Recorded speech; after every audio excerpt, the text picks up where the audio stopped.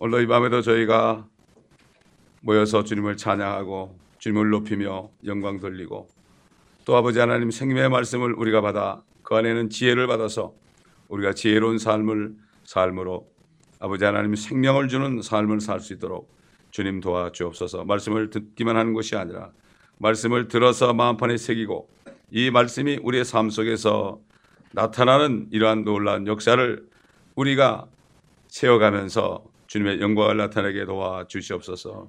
담대한 우리들이 되게 도와주시옵소서. 아버지 불의 앞에서 담대하게 복음을 증거하며 책망할 수 있는 저희가 되게 도와주시옵시고 약한 자들은 아버지 주의 사랑으로 붙들어주는 이러한 또한 아버지와 자비하심으로 충만케 되게 도와주옵시며 하나님 아버지의 마음으로 우리를 충만케 하여 주옵소서. 하나님의 전신갑주를 입는 이 밤 되게 도와주옵소서. 감사드리며 우리 주 예수 그리스도의 이름으로 기도드리나이다. 아멘. 자, 우리 계속해서 전도서 7장 보겠습니다. 7장 11절부터 오늘 14절까지만 보겠습니다. 짤막한 말씀인데 우리가 마음판에 새길 것들이 좀 있어요. 11절부터 보게 되면 지혜는 유업과 함께하면 좋을 것이니 그것으로 해를 보는 자들에게, 해가 아니라 해를 보는 자들에게 유익이 있도다. 이는 지혜도 보호하는 것이 되고 돈도 보호하는 것이 되나 지식의 월등함은 지혜가 그것을 지닌 자들에게 생명을 주는 것이기 때문이라. 하나님의 일을 생각해 보라. 그가 굽게 하신 것을 누가 곧게 할 수 있겠느냐. 번영의 날에는 기뻐하고 역경의 날에는 생각할지니 하나님께서 또한 이것과 저것을 병행하게 하셔서 사람으로 그의 뒤에 있을 일들을 알 수 없게 하셨음이라. 해를 본다는 것은 세상에 태어난 사람을 얘기해요. 덧선을 얘기합니다. 세상에 태어나야만 이 태양을 볼 수가 있죠. 세상에 태어난 사람들을 얘기하는 거죠. 그 다음에 태어나지 못한 사람은 해를 보지 못한 자죠. 해를 보지 못한 자. 우리 다 해를 본 사람들입니다. 참 이 해를 본 사람들이 얼마나 축복인지 몰라요. 왜 그렇습니까? 해를 본 자들이 축복한 것은 의의 태양에 계신 주님을 볼 수 있는 특권을 받았고 또 나중에 의의 태양이 떠오를 때 그분과 함께 참 축복을 누리는 이러한 권세를 받은 거죠. 그렇기 때문에 굉장히 중요한 겁니다. 자, 이 지혜가 나옵니다. 지혜는 유업과 함께 하면 좋은 것이니, 그렇죠? 지혜가 예수 그리스도입니다. 예수 그리스도요, 바로 생명입니다. 그렇기 때문에 유업과 함께하면 좋습니다.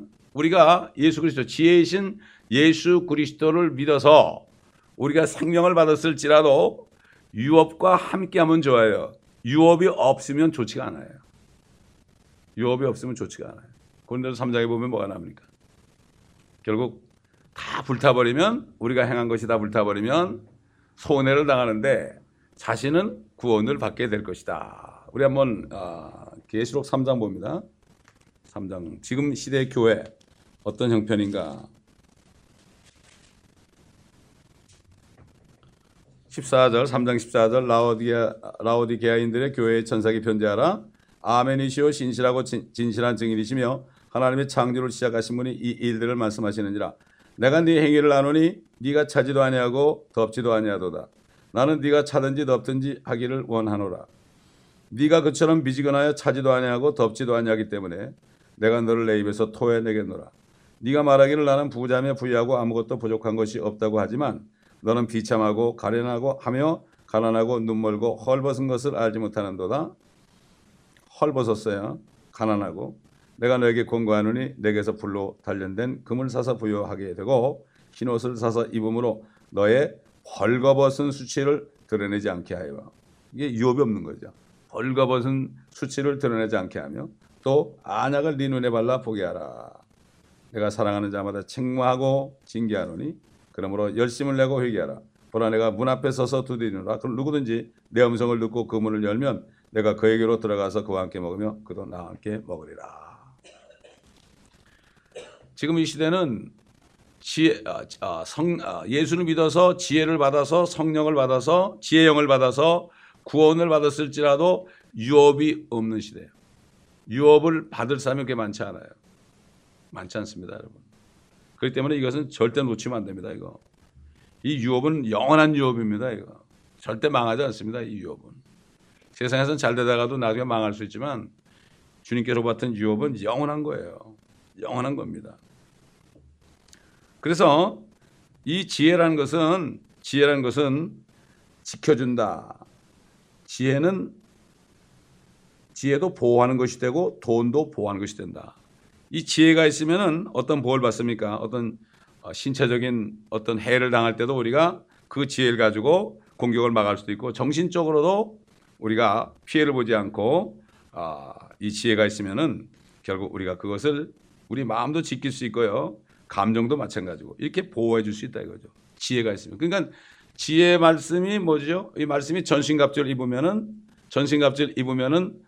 사단이 쏘는 불화살로부터 우리가 안전할 수 있죠. 전신을 입어야 돼요. 머리부터 발끝까지 다 입어야 돼요. 다 입어야 돼요.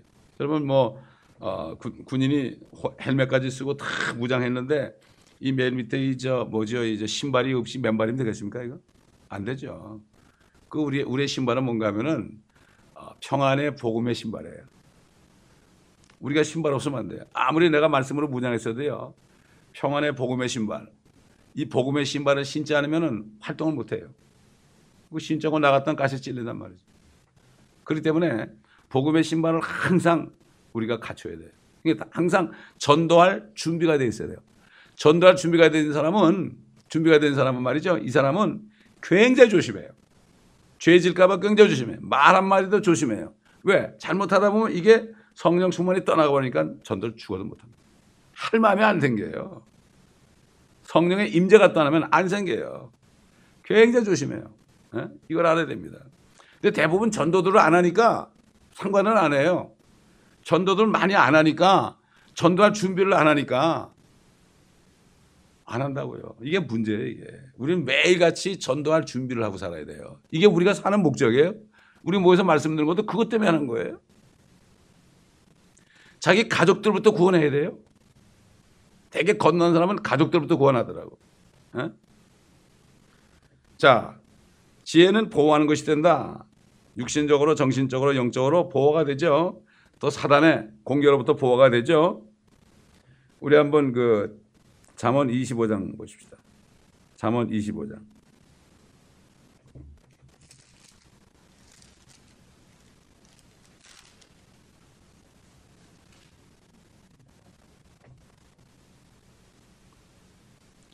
다투려 8절 보면 다투려고 급히 나가지 말라. 이는 28절입니다. 28절. 8절이 아니라 28절. 자기의 영을 다스리지 못하는 자는 무너져버린 성읍에 성벽이 없는 것과 같으니라. 자기 영을 못 다스리잖아요. 컨트롤 못하면은 무너져버린 성읍에 성벽이 없는 것 같다. 그냥 완전히 노출되어 있는 거죠. 노출되는 거예요. 그러니까 마귀의 밥이 되는 거예요, 사람들. 그냥 화를 벌컥 내고 말이죠. 이게 도대체 평안이 없는 거죠. 그래서 하나님의 전신갑주를 우리가 입어야 된다. 지혜는 말이죠. 자제하는 지혜죠. 자제하는 지혜.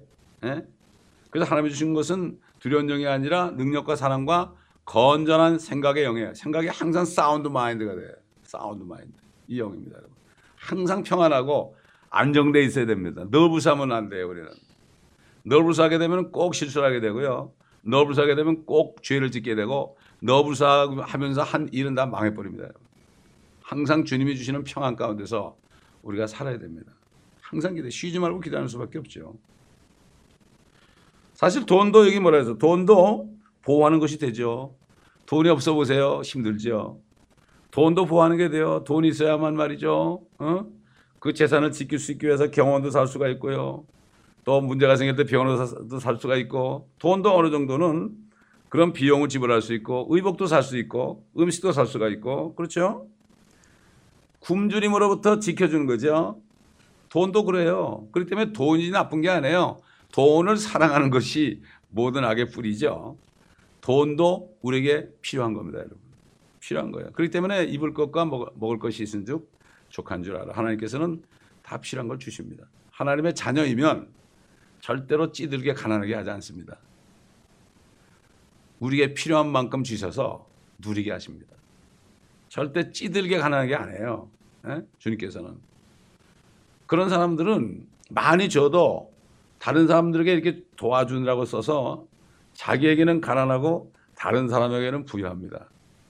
이런 사람.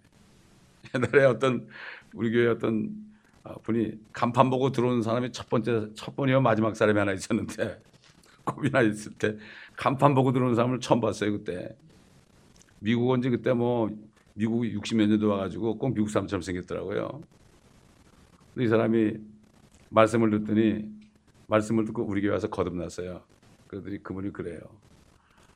자기는 부동산 해가지고 천몇백만 불이 있었는데, 하여튼 어디 가서 돈 내라 하면 일불 닦아서 발발발발 떨었대. 근데 이분이 거듭나니까 다 주님을 위해서 쓰더라고요. 교회 할 때 보면은 와이셔츠 하나밖에 없어. 한 와이셔츠 하나밖에 없고 양복도 구닥다리밖에 없어. 그렇게 하고 다 일만 있으면은 다 주님의 일만 있으면 다 쓰더라고요. 예? 지금 멕시코 나가 있죠. 멕시코 로사레테 나가 있는데 참 그런 분이 있더라고요. 그렇기 때문에 그분이 그 간증들을 보면은 참 은혜를 받으니까 흩어 가난한 자를 도와주는 거예요. 이렇게 되는 거죠. 예. 그렇기 때문에 돈도 보호하는 것이지만은 그러나 지혜는 정말 우리의 영원한 축복을, 영원한 것을 보호해 준다. 이것을 알 수가 있습니다. 자, 그러니까 이 지혜는 우리에게 생명을 주신다는 거, 이게 진짜 보호죠. 사망으로부터 지켜주는 거, 이게 진짜 보호죠. 잠언에 보면 지혜란 말이 많이 나오죠. 근데 지혜는 바로 우리 주님이에요. 바로 우리 예수님이 지혜입니다. 그 성령은 바로 지혜의 영이요 명철의 영이라고 그랬죠. 사실 아무리 부유하고 돈이 많아도 지혜가 없으면 어떻게 되죠? 지혜가 없으면은 어느 날 저녁에 주님이 혼을 떠나게 할 수가 있죠. 어떤 부자가 누가 보면은 장사가 잘 되니까 창고를 더 늘려야 되겠다. 그렇게 해가지고 막 그러니까 뭐라 그랬어요? 내가 네 혼을 오늘 걷어가리니 이 모든 것이 네 것이 되겠느냐. 돈도 지켜주지만 지혜 없이 돈이 있으면 돈도 지키지 못하고 자신의 혼도 지키지 못하는 거죠. 그래서 혼들을 이겨오는 사람은 현명하다, 지혜롭다. 혼을 이겨오는 사람. 우리에게 주신 모든 건강과 시간과 물질과 이 모든 것들은 혼을 이겨오는 거예요. 마귀 수중으로부터 뺏어놓은 거예요. 그 뺏어놓는 게 쉽지 않죠. 능력이 없으면 안 돼요. 성령과 능력이 나타나지면 안 됩니다, 여러분. 성령과 능력이 나타나자면 절대 안 됩니다. 사도 바울이 그랬죠. 우리 한번 고린도전서 2장 보겠습니다. 고린도전서 2장.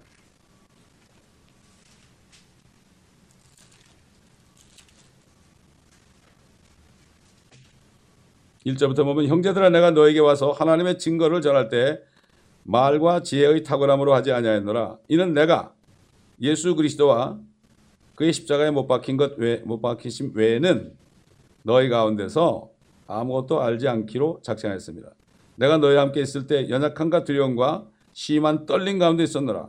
또 내 말과 내 설교를 설득력 있는 인간의 지혜의 말로 하지 않고 성령과 능력을 나타내므로 하였으니 이는 너의 믿음이 인간의 지혜에 있게 하지 아니하고 하나님의 능력에 있게 하려 함이라. 사도 바울이 초창기에는 그리스 갔을 때는 아주 그쪽에 철학자들이 있는 곳이기 때문에 설명을 많이 했어요. 그런데 이분이 깨닫고 나중에는 나는 예수 그리스도와 그 십자가에 못 박힌 것 외에는 아무것도 알지 않기로 작정했다. 그래서 예수 그리스도가 뭐라 그랬죠? 바울한테 주의 만찬에 참여하는 자들은 그분이 오실 때까지 그리스도의 죽음을 선포하라고 그랬죠. 십자가의 죽으심을 선포하라고 그랬어요. 예수 그리스도 하나님이 당신의 죄 때문에 십자가에 죽으셨다. 부활하셨다. 하늘에 가 계신다. 이제 오실 거다. 그 예수 그리스도를 믿지 않으면 당신은 지옥 간다. 이렇게 얘기해야 돼요. 그러면 그 사람은 잘 몰라요. 잘 몰라요. 그죠? 그러면 누가 알까요? 속에 있는 마귀가 듣고 깜짝 놀래요. 야, 이거 큰일 났다 이거. 이거 큰일 났네. 이렇게 되는 거예요. 제가 옛날에도 얘기했지만은 한번 그 한국의 날인가 그거? 한국의 날 할 때 그 행사할 때 9월 달 올림픽 가도에 나가서 한 200명인가 하여튼 데리고 나가서 복음을 증가하게 했는데 뭐 갑자기 모였으니까 뭐 어떻게 훈련시켜요? 그래서 제가 그렇게 훈련시켰죠. 예수 믿고 예수 천당 외쳐보라 해서 예수 천당. 불신 지옥 이렇게 외쳐보라 그랬어요. 뭐 무슨 얘기를 할까? 할머니들 많았고 권사님들이 대부분 다 왔는데 그때 권사님들이 100명이 넘었어요. 그 열심히 했어요. 예. 그러니 그분들한테 어떻게 훈련시켜요? 그 짧은 시간에. 그러니까 그런 식으로 시켰어요. 그러면서 그렇게 하면은 속에 있는 마귀가 깜짝 놀라서 떠날 거다 말이지. 예? 그렇게 했어요. 그래가지고 그 다음날 10가정이 주님을 영접했어요. 10가정이 주일날 말이죠. 그랬다고요. 그렇기 때문에 이게 좀 무식하게 전도하는 거예요. 이게 진짜 전도예요. 이게. 아무리 뭐 멋지게 얘기하고 뭐 이런 얘기 저런 얘기 절대 안 됩니다. 그러면 속으로 뭐라는가 하면은 이 사람 나보다도 모르네 이거 이렇게 합니다. 옛날 찰스 핀지라는 사람은 교회 가서 목사님 설교 들어보니까 자기보다 더 못하더래요. 이 사람은 변호사인가 하던 그 변호사 사무실에서 일했어요. 얼마나 유식하겠어요. 법대를 나왔을 거 아닙니까? 근데 설교한 거 들으니까 자기보다 못하더래. 말을 더 못하더래. 여기 가도 그렇고 저기 가도 그렇고. 아유 내가 하나님을 진짜 만나봐야겠다. 그래서 그 사람 하나님 1대1로 만났어요. 산에 올라가서 나 좀 만나려고 그냥 소리 고래고래 질렀어요. 첫 번 가가지고 실패했죠. 누가 오니까 창피해서 내려갔어요. 그 다음번에 가가지고 막 그냥 소리 지르는데 그때 주님이 응답하시고 성령을 주셔가지고 그냥 그때부터 킹제임 성경. 근데 성경 하나밖에 없었죠 이거. 이거 한 권 딱 들고 전도자가 돼요. 이게 되게 거듭난 사람들 보면 말이죠. 그냥 성령이 임하면 전도자가 돼요 그냥. 어떻게 안 하고 전도 안 하고 어떻게 배겨요? 안에 막 주님이 막 그냥 강권하시는데 어떻게 배겨? 내 안에 영생이 들어오고 하나님이 내 안에 들어오시는데 어떻게 가만히 있어요? 그렇잖아요. 그래서 제가 목회하면서 가장 안타까운 게 왜 능력이 임하지 않을까? 이게 가장 안타까운 거예요. 여러분들 한번 생각해 보세요. 하나님께 간구해 보세요. 여러분이 그 능력을 받잖아요. 그 성령의 충만을 받잖아요. 그러면 세상 나가서 뭐 일하고 그럴 때 아무 걱정 없어요. 주님께서 말이죠. 비즈니스 할 때도 세상 사람들을 압도해 가지고 말이죠. 그 사람들 통해서 여러분 복을 받을 수 있습니다. 여러분. 전 그렇게 했어요. 누가 오면은 복음부터 전했어요. 제 사무실에 오면. 저 윌셔 3291번째 저 사무실이 있던데요. 거기가. 오면은 문 닫아놓고 사무실에서 복음부터 전했어요. 복음 전하면 그 사람들을 통해서 문이 열리더란 말이죠. 먼저 하나님의 나라 그 일을 구하니까 더해주는 역사가 있어요, 여러분. 우리가 깨어서 기도해야 됩니다. 정말 깨어서 기도해야 돼요.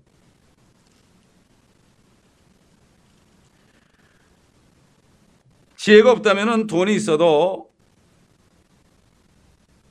생명을 받는 길이 없죠. 우리 한번 데살로니가전서 3장 보겠습니다. 생명에 대해서 데살로니가전서 3장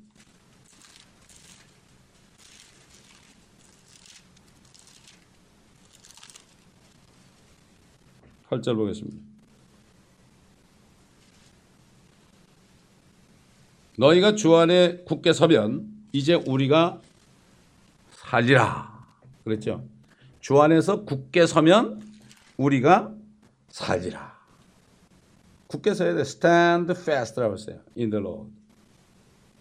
또 7절 보니까 형제들아 이로 인하여 우리가 우리의 모든 환난과 궁핍 가운데서도 너의 믿음으로 말미암아 위로를 받았노라.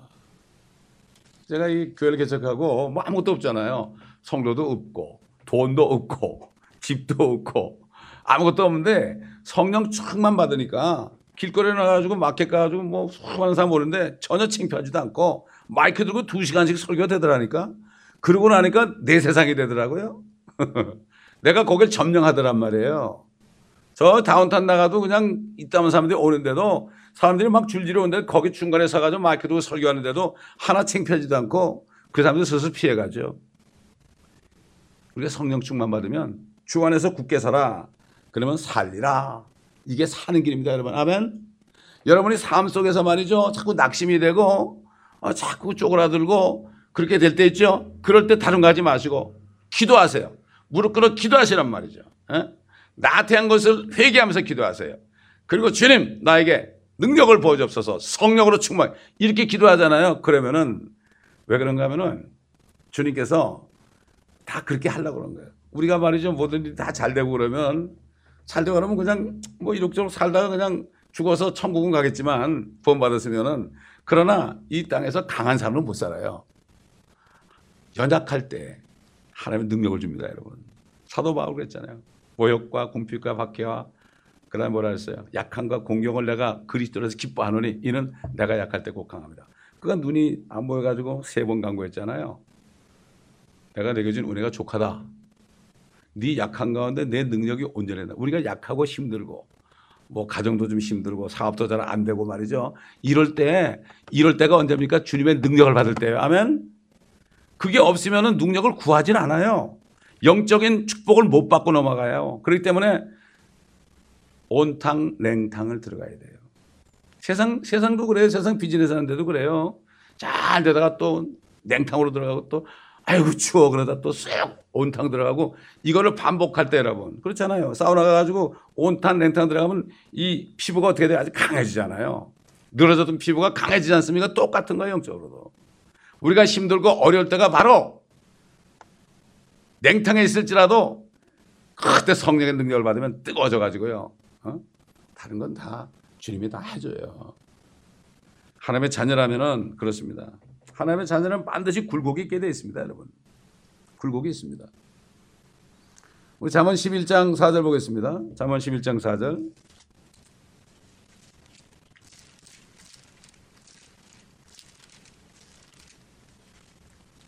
재물은 진노의 날에 유익하지 않으나 의인은 죽음에서 구해내느니라.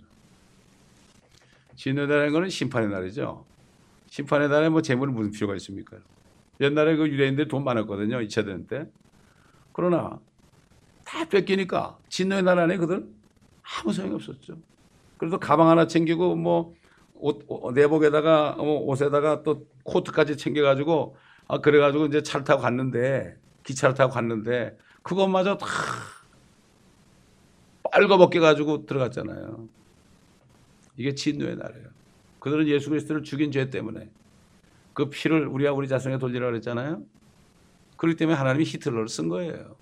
대환란 때도 적그리스도를 쓰시는 거예요, 하나님이. 그래도 그들을 또 엄청나게 죽이게 하는 거예요. 소수만을 택해가지고 자신의 왕국에 들어가게 하는 거예요. 그러니 우리가 휴거되는 성도들이 얼마나 축복인지 몰라요. 보통 축복이 아니죠.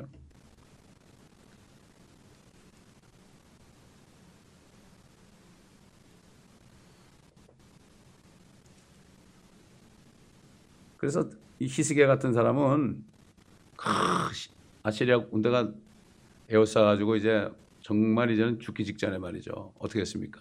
얼마나 연약했어요? 그 뭐 백성들은 자기만 바라보는데 가장 그 랍삭의 편지를 보고서 그걸 가지고 놓고서 기도했잖아요. 하나님 이거 보십시오 이러면서 그랬잖아요. 간청했잖아요. 예? 그때 어떻게 됐어요?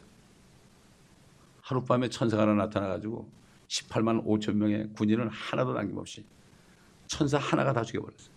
우리가 어려울 때 바로 무릎 꿇어 기도해야 됩니다, 여러분. 아멘. 무릎 꿇어 기도하면은 우리에게 말씀하신 게 있어요. 회개할 것도 있고요. 근데 우리의 지금 죄는요, 우리의 죄는 기도하지 못하는 거, 기뻐하지 못하고 감사하지 못, 이게 죄예요, 우리. 이게 죄예요. 우리가 뭐 도덕적인 죄를 짓겠습니까? 이제 그렇잖아요. 그러니까 그 나태한 죄 있죠. 그거를 회개해야 돼요. 그걸 회개해야 돼요. 저도 마찬가지입니다, 여러분. 저도 마찬가지예요. 제가 목회하면서 21년 동안 뭐 별일이 다 있었잖아요, 여러분. 예, 그럼요. 그래서 제가 이게 증거하는 거죠. 저는 아무것도 모르면서 여러분에게 이렇게 하라고 그러는 게 아닙니다, 절대로. 자, 그다음에 그 다음 절 보게 되면은 하나님의 일을 생각해 보라. 그가 굽게 하신 것을 누가 곧게 할 수 있겠느냐. 우리 이사야서 42장을 찾아보겠습니다. 이사야 42장 관련된 말씀.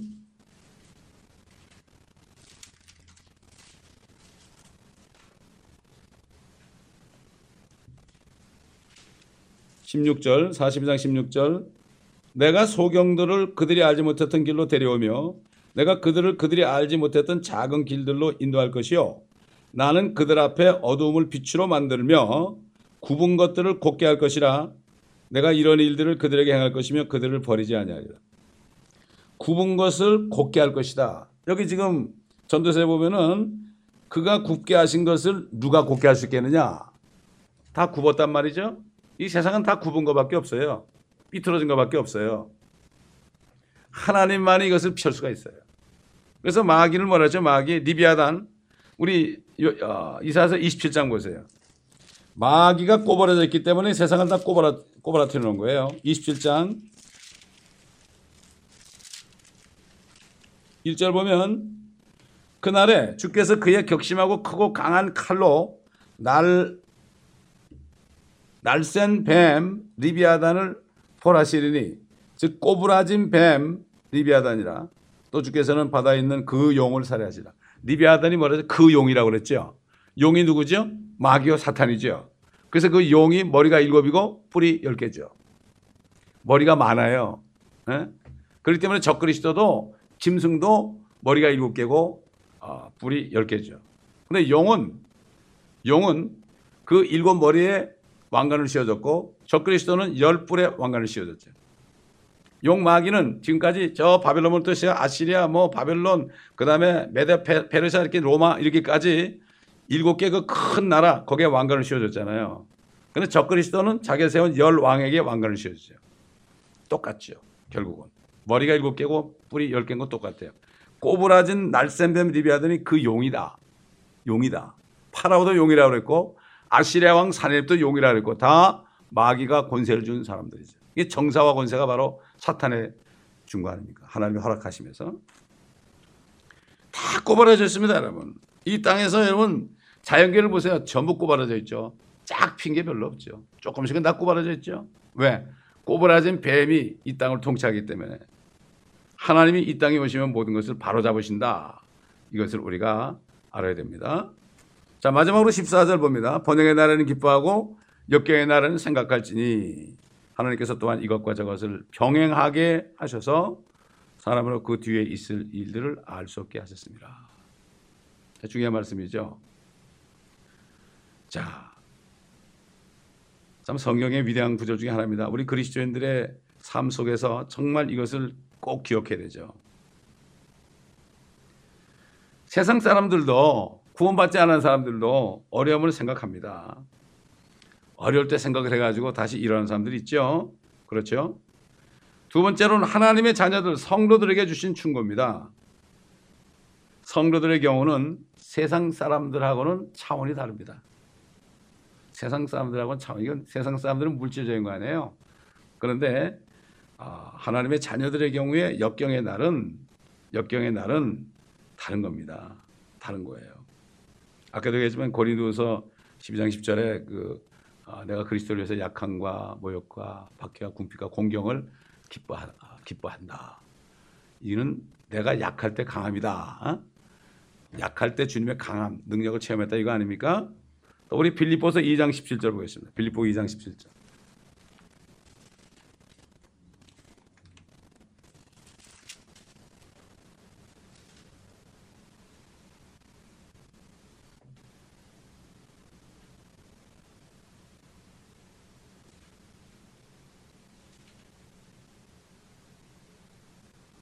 17절 보면 만일 내가 너희 믿음의 희생제물과 봉사 위에 나를 드린다 해도 나는 기쁘고 또 너희 모두와 함께 기뻐하리라.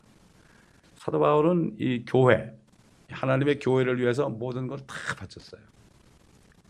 이게 상입니다, 여러분. 상이라는 게 이게 가족이거든요.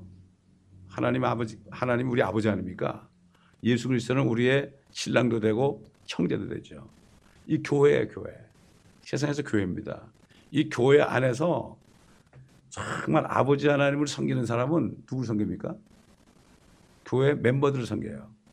어려운 사람들을 섬기고 또 좀 약간 좀 이상하고 속색인 사람도 섬기고 꾸중을 하든지 어떻게 하든지 어떻게 바로잡고 이런 일을 하는 거예요. 이게 사도 바울은 항상 목자. 그러니까 그 돌에 맞아서 죽었잖아요.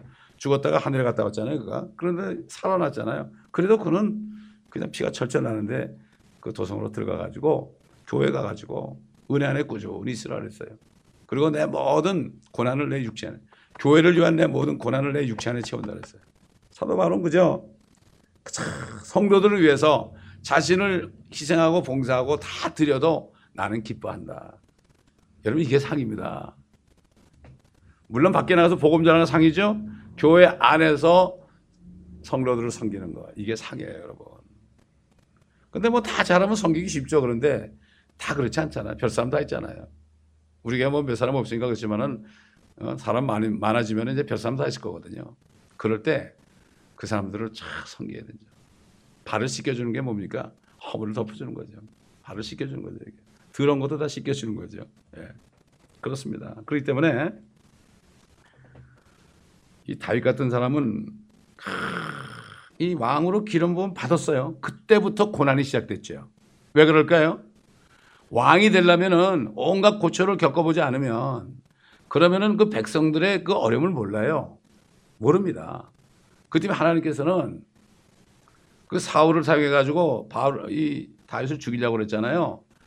그럴 때 그래도 혼자 두면 안 되니까 하나님이 다윗에게 한 400명을 붙여줬어요. 근데 400명들이 뭔가 하면은 빚진 사람들, 환난 나가는 사람들, 이런 사람들이죠. 아주 그냥 세상에서 버림받은 사람들, 이런 사람들만 400명을 붙여줘가지고 그 사람들 때문에 이 먹을 거 구하려고 애를 먹었어요. 나발한테 가가지고 누구 보내서 먹을 거 달라고 그러다가 거절당했죠. 죽이러 가려고 그러니까 나발의 아내 아비가일이 그냥 지혜롭게 해가지고 하나님의 사람이 피를 흘리면 되겠습니까? 그래가지고 먹을 걸 다 갖다 줬잖아요. 그리고 나중에 나발의 집에 잔치가 있었는데 아비가일이 남편한테 보고했잖아요. 사실 내가 여차여차해가지고 먹을 걸 갖다 줬다 그러니까 나발이 듣자마자 쇼크 먹어가지고 그냥 뒤로 딱 해가지고 목이 부러져 죽어버렸어요. 네. 다윗은 내가 고난당한 것이 내게 유익이다. 주의 규례를 알게 되었다고 그랬습니다. 주의 규례를 알게 되었다. 사실 지금 이 시대에 말이죠. 그리스도를 믿는 하나님의 자녀들이 당하는 역경의 날, 고통받는 날 있잖아요. 하나님께서 모든 것을 주관하신다는 거예요. 그래서 모든 일에 감사하라. 그리고 또 뭐라 했습니까? 그 짝의 말씀으로 로마서 8장 28절 하나님을 사랑하는 자들 즉 그분의 목적에 따라 부르심을 입은 자들이 구원받은 사람들이죠. 모든 일이 합력하여 선을 이룹니다. 좋지 않은 일도 좋은 일도 있고 지나고 나면 저도 이렇게 21년 지나고 나니까 감사할 것밖에 없어요. 제가 고난을 당하지 않았다면 이렇게 말씀을 지킬 수가 없어요. 딴짓하러 돌아다니지. 참 감사한 거예요. 지나고 나니까. 그게 오히려 환경적으로 어려운 게 영적으로 오히려 더 강하게 만들어줘요. 어떤 어려움이 있어도 그냥 넘어가게 만들고 그냥 감사하게 만들고 이렇게 만드는 거예요. 이게 역경이 없으면 안 돼요. 절대. 유명한 신학교 박사학위 받아가지고 봉사하면 돈 벌면 그런 거 대접만 받고 돌아다니죠. 바리새인처럼. 끝이에요. 그러면. 그러니까 육신의 일이 잘 되면 영이 죽게 돼 있어요. 그러나 바깥에 환경이 어려우면 영이 살아나게 돼 있어요. 그래서 우리는 이걸 컨트롤을 잘 해야 돼요. 하나님께서 우리를 하기 위해서 모든 일을 일으켜가지고 합력해서 선을 주게 하시는 거예요. 이걸 우리가 반드시 알아야 돼요. 하나님이 다 통제하십니다, 여러분. 욥이 다 얘기했죠. 가져가신 것도 하나님이요, 주신 것도 하나님이다. 하나님의 통제권에 있다. 이걸 깨닫게 하는 거예요. 이걸 깨닫게 하는 거예요. 근데 역경에는 반드시 주님께서 나중에 나오게 하죠. 우리 한번 베드로전서 5장 보겠습니다. 우리가 역경이 있다는 것은 하나님이 사랑하시는 증거예요. 우리가 하나님 앞에 온전합니까? 아니죠. 멀었죠. 조금씩 우리에게 징계를 해요. 깨닫게 하려고. 베드로전서 5장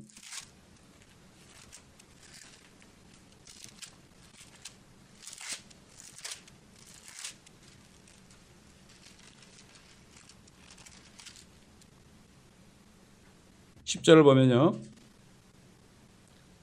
우리 한 목소리 읽겠습니다. 시작. 그러나 모든 은혜의 하나님 곧 그리스도 예수로 인하여 그의 영원한 영광으로 우리를 부르신 분께서 너희가 잠깐 고난을 받은 후에 너희를 온전케 하시고 경고케 하시며 힘을 주시고 확고히 하시느니라. 그래서 말해서 그분께 영광과 권세가 영원무궁토록 있을지어다. 아멘. 잠깐 동안 우리가 어려움을 겪잖아요. 주님이 뭘 깨닫게 하려고 어려움을 겪잖아요. 어려움을 겪은 다음에는 어려움을 겪을 때 손해본 것까지도 주님이 다 채워줘요. 이걸 알아야 돼요. 우리가 참 하나님이 풍성한 가운데 우리 필요한 것들을 다 채워주십니다. 여러분, 하나님의 자녀들은 걱정할 필요가 없어요. 근데 불행하게도 많은 사람들이 자녀가 안 된 사람이 너무 많죠. 큰 교회들 보면 자녀가 안 되는데 와서 달라고 그래.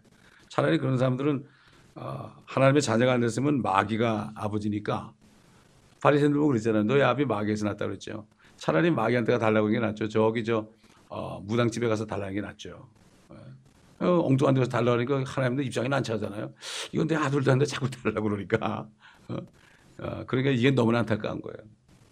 어떤 분이 구원도 못 받고 뭐 다니면서 능력 밖에다 돌아다니고 그냥 몸도 아프고 찌질이 가난하고 그러니까 옆에 있던 어떤 구원받은 형제가 그랬어요. 자매님, 하나님의 자녀만 돼봐요. 사실 맞는 얘기예요. 그게. 자녀만 돼봐. 그렇지 않아요. 자녀가 되려고 그러지 않고 어디 다니면 능력 받으려고 머리 들고 다니니까. 여기 그분이 와가지고 얼마 동안 있었는데 새벽기도 끝나면 머리 들이라 나보고 안수해달라고. 무슨 안수를 자꾸 해달라고 그러냐고. 그게 안 되더라고요. 워낙 여기가 지금 혼탁해가지고 그래요. 안타깝더라고요. 그 다음에 역경은, 어려운 일은 성도들을 정결케 합니다. 그래서 우리가 공동상속자라고 그랬죠. 영광을 받기 위해서는 고난도 함께 받아야 된다 그랬어요. 고난도 받아야 된다. 디모데후서 2장 12절 보면은 우리가 참으면 그와 함께 다스릴 것이요. 다스릴 것이요. 별을 본다는 얘기입니다. 별을 단다는 얘기죠. 멸류관이 별입니다, 여러분. 참 이게 지금 얼마나 중요한 건데, 이게 대부분 다 로마계로 넘어가기 때문에 그걸 안 가르쳐 주죠. 또 모르고. 그렇습니다, 여러분. 그렇기 때문에 하나님께서는 우리로 하여금 우리 미래에 어떤 일이 있을 것인지 모르게 합니다. 불확실하게 한단 말이죠. 우린 믿음을 나눌 수밖에 없어요. 이 베드로가 자기가 예수님 부인할 걸 모르고 나는 절대로 부인하지 않겠다 그랬죠. 죽을지언정 그런다 그랬죠. 몰랐습니다. 어떤 부자도 자기가 그날 죽을 줄 몰랐습니다. 잔뜩 쌓아놨습니다. 여러분, 가룟 유다가요, 성경만 제대로 읽었다면, 글쎄 뭐 막이니까 그렇게 안 할 수 없었겠지만, 토기장에 은 30이라는 말이 나오죠. 스가랴서에. 그거 자기한테 하는 얘기거든. 그러니까 성경을 모르게 되면 자기 앞으로 일어날 일들을 잘 모른다 하는 것을 우리가 압니다. 계속해서 우리는 좋은 일이 있다가 나쁜 일이 있다가 이거 계속됩니다, 여러분. 이거 계속되는 걸 아예 각오하고 살아야 돼요. 모든 게 평탄하기를 바라면 어떻게 돼요? 그다음부터 시험에 드는 거예요. 이게. 절대 시험에 들면 안 돼요. 그렇기 때문에 우리에게 오는 역경은, 이 역경이 하나님의 축복으로 바뀝니다. 세상 사람도 그러잖아요. 위기가 기회라고 그러죠. 맞아요. 우리가 어렵고 힘들 때, 그럴 때가 바로 기회예요. 기회. 어렵지 않으면 우리는 기회 못 잡아요. 어려울 때로 우리가 기도하게 돼요. 기도하지 않다가 어렵게 되면 기도하게 되잖아요. 그래서 결국은 주님의 길을 보시다가 모든 것을 다 채우시죠. 여러분, 그 요셉 보세요. 요셉 보면은 정말 그에게는 소망이 없었어요. 그 하나님의 비전을 보여주고 말이죠. 그냥 계속해서 그냥 미움받고 죽임당할 뻔하고 말이죠. 감옥에 들어가고요. 감옥에 들어갔는데 뭐 거기 그 술 따르는 관원 가가지고 나를 기억해달라고 하는데 2년이 지나도 연락도 안 와. 그 얼마나 막연하겠습니까? 정말 가망이 없었죠. 그렇죠? 그 어느 날 갑자기 요셉아 너 나와라. 휘용 깎고서 그냥 파로에 섰잖아요. 바로 그겁니다. 우리가 평생 살면서 소망이 없는 것처럼 보여야 돼요. 어느 날 갑자기 주님이 오시면 주님 앞에 서게 되어 있습니다, 여러분. 통치자가 되는 거예요, 이게. 요셉이 통치자가 됐잖아요. 이 고난 받는 게 참, 이게 뭐랄까. 고난을 받을 때 희열을 느껴야 돼. 우리는. 그 정도가 돼야 된다고요. 근데 그 정도가 되려면 하루 이틀 되는 게 아니에요. 고난 받을 때 내가 희열을 느껴야 돼. 주님이 나를 연단하시면 뭘 주시려고 그러나. 뭘 주시려고 그러나. 저는 항상 어려움이 오잖아요. 개인적으로, 교회적으로 어려움이 오면은, 주님이 뭘 또 좋은 걸 주시려고 그러나. 이렇게 하고 감사하게 돼 있어요. 근데 이거를 모르고 불평하는 걸 보면 참 안타깝죠. 그래서 이게 영적으로 우리가 성숙하고 이제는 장성돼 가지고요. 앞으로 사람들이 여기 올 사람들이 있는데 그 사람들을 여러분들이 잘 섬길 수 있어야 돼요. 섬길 수 있어야 돼요. 하나님 그걸 기다리는 거예요, 지금. 뭐 당장 사람 보내주는 거 아니에요. 뭐 당장 건물 큰 거 줘가지고 사람 막 보내주는 거 아니에요. 우리를 준비시키는 거예요, 지금. 이걸 알아야 돼요. 우리가 준비되잖아요. 주님은 다 준비해 놓으셨어요, 벌써. 이거를 영적으로 미리 볼 수 있는 눈이 필요합니다. 그렇기 때문에 영안이 열려가지고 그 눈이 필요한 거예요. 눈이 필요한 거예요. 저는 누가 뭐 이렇게 아플 때 내 자의로 기도하겠습니다 이런 마음을 안 해요. 성령께서 기도시켜요. 나도 모르게. 어떤 잘 때도 기도시켜요. 잘 때도 기도시킨다니까. 자면서 내 영이 막 기도해요. 내가 왜 이런 기도했지? 저분이 그런 문제가 있나? 이러면 그게 해결되더라고. 기도는 성령 안에서 기도하는 거예요. 그렇기 때문에 이 전도서가 우리에게 굉장히 유익한 거 아니에요? 저는 항상 느끼는 게 주일날도 그렇고 목요일날도 그렇고 그다음에 금요일날도 그렇고 여기서 나오는 말씀이 여기 오시는 분들에게 필요한 말씀이다. 야, 참 희한해. 그게 때에 따른 말씀이라고 근데 계획한 게 아니잖아요. 순서대로 하는데도 그때 필요한 말씀을 주시는 거예요, 이게. 그렇기 때문에 여러분 빠지면 어떻게 돼요? 손해예요. 그래서. 빠지면 손해. 어제도 얘기했지만 주일 설교 말씀은 10번씩 들어보세요. 한번 그렇게 들어보세요. 제 말이 왜 그런가 좀 아실 거예요. 왜냐하면 여러분 지난주 설교 기억하세요? 뭐 알아도 대답 안 하시겠죠? 네. 그만큼 잊어버리는 거예요. 네? 자꾸 들으면 어떻게 돼? 마음을 새겨지는 거예요. 제가 그랬잖아요. 여기에서 다른 목사님들 설교한 목사님들 설교 다 기억한다고 그랬죠? 왜? 받았으니까 제가. 이 말씀을 받아들여야 돼요. 말씀을 잡수셔야 돼요. 내 살을 먹어야 된다고 그랬죠. 내 피를 마셔야 된다고 그랬죠. 다 하나님의 전신갑주를 입고 정말 용감하고 멋진 십자가의 군사가 되어야 됩니다. 아멘. 기도하겠습니다.